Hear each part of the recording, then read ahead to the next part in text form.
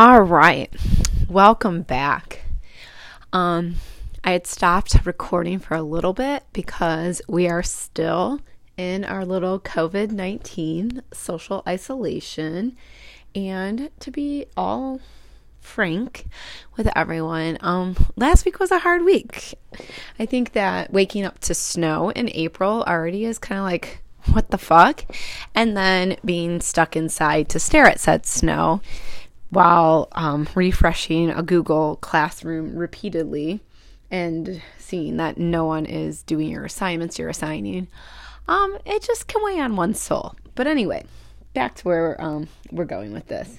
So one of my hype women, she listened to my podcast yesterday and texted me before bed and said that she was dying laughing and that she can't wait for the next one. So that gave me a little bit of motivation to record today. And I think today the mistake that I've made, I don't know, I feel like a lot of us probably are going to be at this point going on. And by no means, I'm not Susie Orman. I'm not Dave Ramsey.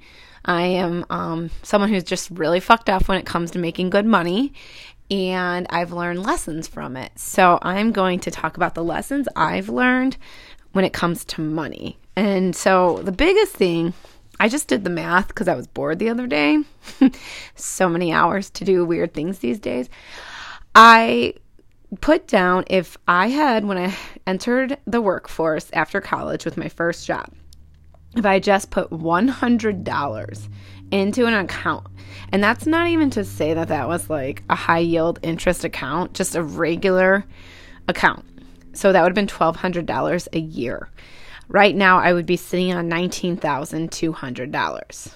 While that's not very much money in the grand scheme of things, that's just $100. If you think about when you spend $100, as I went through my budget even this morning, I spend that monthly having water delivered.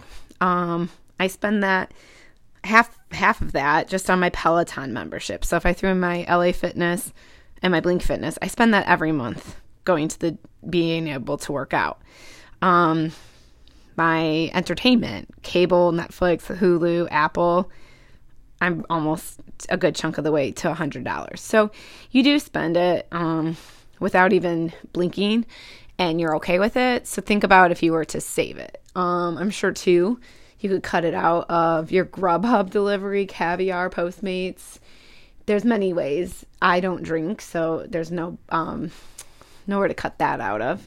I notice I'm saying a lot today. Every time I say you need to go and get yourself some water. Every time I say it, you have to take a shot of water, okay? So we're all getting dehydrated. Is anybody else's skin getting so dry during all of this? I know mine is. All right, so some other mistakes that I've made with money. One thing that I noticed that I did, and I wish I could go back and do again, is I was very eager to live on my own after I was done with relationships. I wanted to live by myself.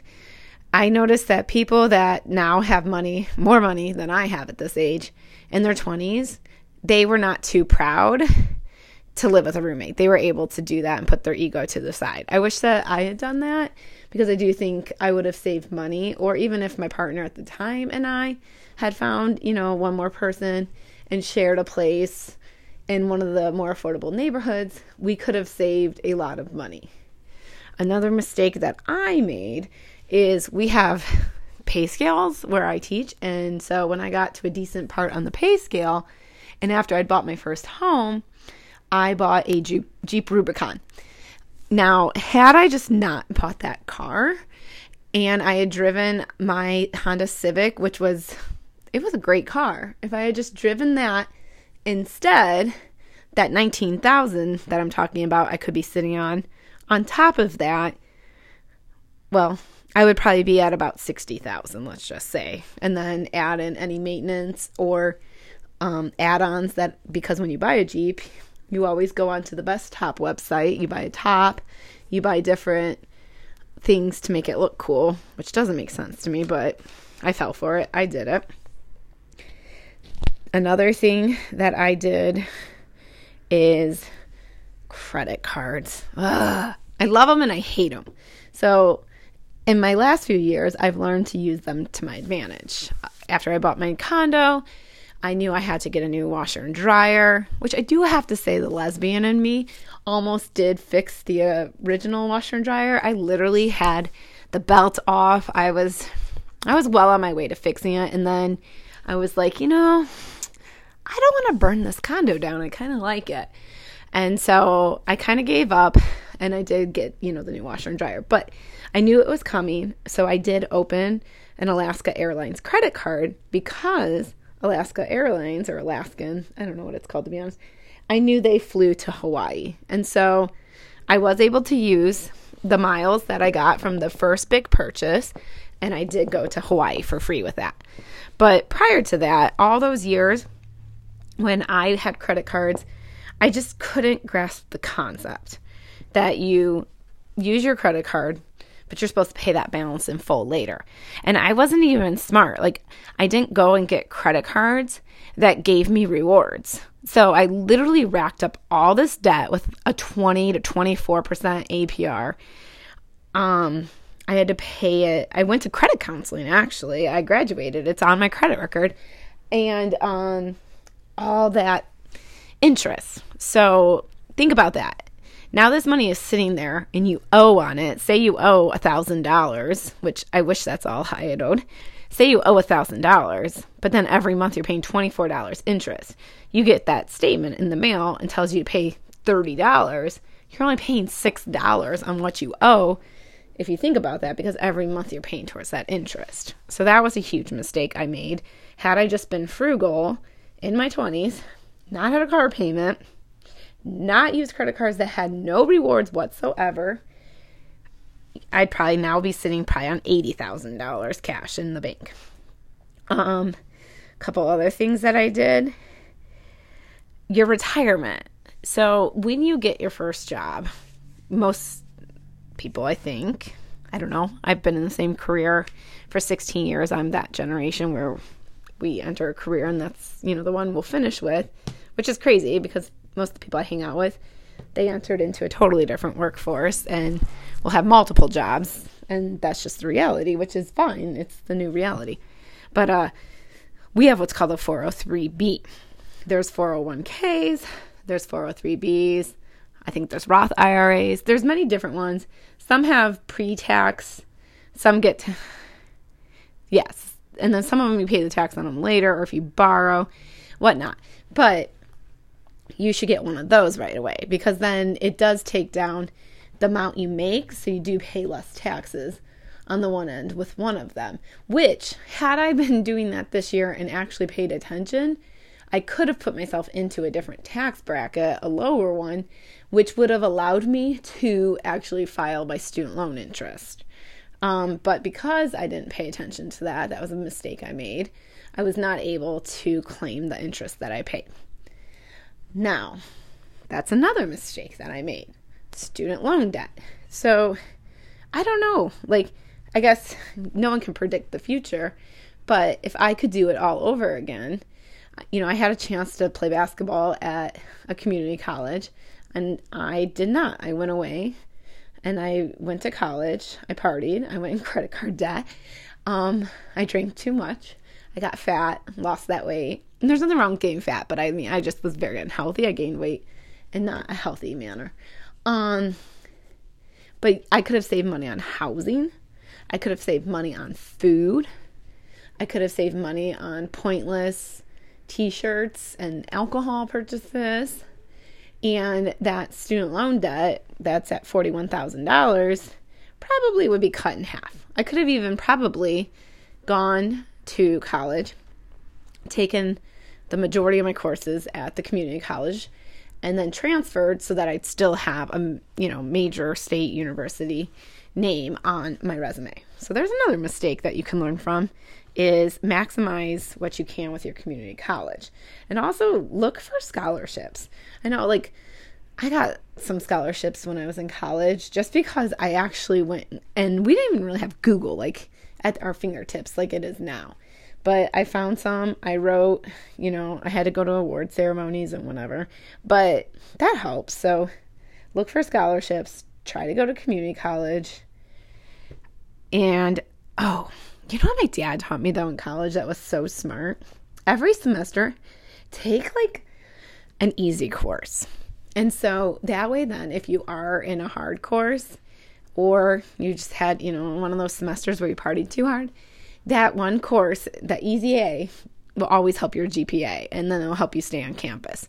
I had a friend in college, and she literally was on a grant. So her college was paid for, and she had to go home because she failed out of keyboarding and, like, yoga. And I was like, are you kidding me? So yeah, try to work the system to the way you can in that sense. What else? I don't know. I have so many money. I do know that they say if you want to refinance your mortgage, if you can get a lower rate. I'm going through that process right now. I'm trying to see with closing costs and whatnot, but it makes sense because why would I want to take, say, $20,000 each year and give it to my mortgage company if I could take $20,000 and I could put it into an account where I can earn interest on it and continuously pay at it. And then if I continue to refinance my mortgage when the rates drop, I'll save money on my monthly payment. My monthly payment will go down. That's more money I can put into that high yield interest account so I can make money. And then I'm always going to have that security blanket that if I do need to pay off my mortgage or in retirement, my pension isn't covering my mortgage, I do have that money in an account that I can withdraw it. So I'll always have that security blanket. And then that property will always be in my name so that when I do leave this earth, whoever I leave behind, the government can't steal that from them because I'll leave that in my will to them. So those are some of the money mistakes that I've made and that I'm learning from as I grow. Another thing is talk about money with people. I was always too timid and embarrassed, to be honest, to talk about money. And I grew up with parents that robbed Peter to pay Paul. Like, I don't know how they've made it this far.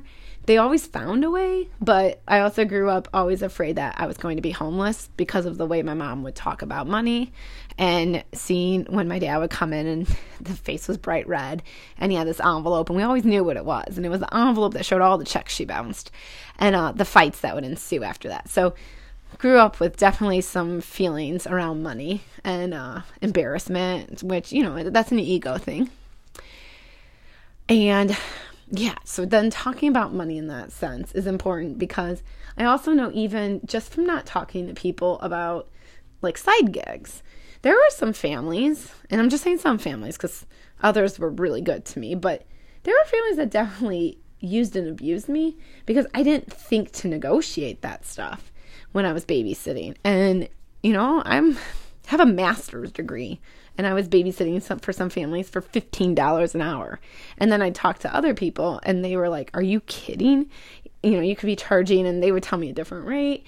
And, when you calculate all that, and then with overnight gigs or driving.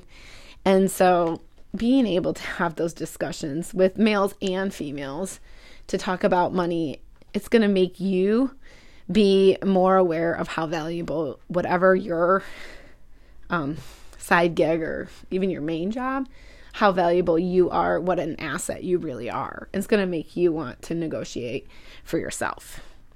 So that's also another one. I feel like I have so many, and you would think that I would be that person that would write this down, but I didn't because I'm just winging it, kind of like I'm winging life. But yeah, money's tough because I think as a society, we want to pretend that we're all doing well. We all want to keep up with the Joneses, but we can't. We all start somewhere else.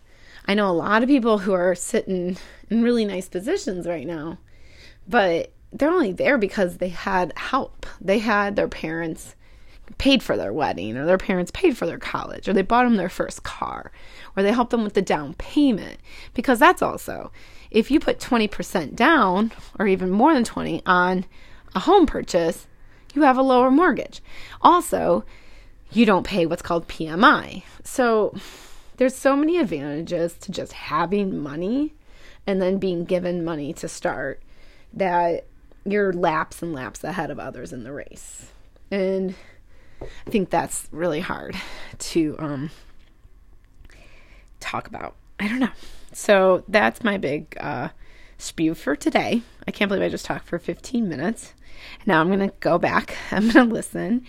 And I'm probably going to be like, oh my God, you have to stop saying, drink your water. And whatever else there is to critique myself right now. We'll see. All right.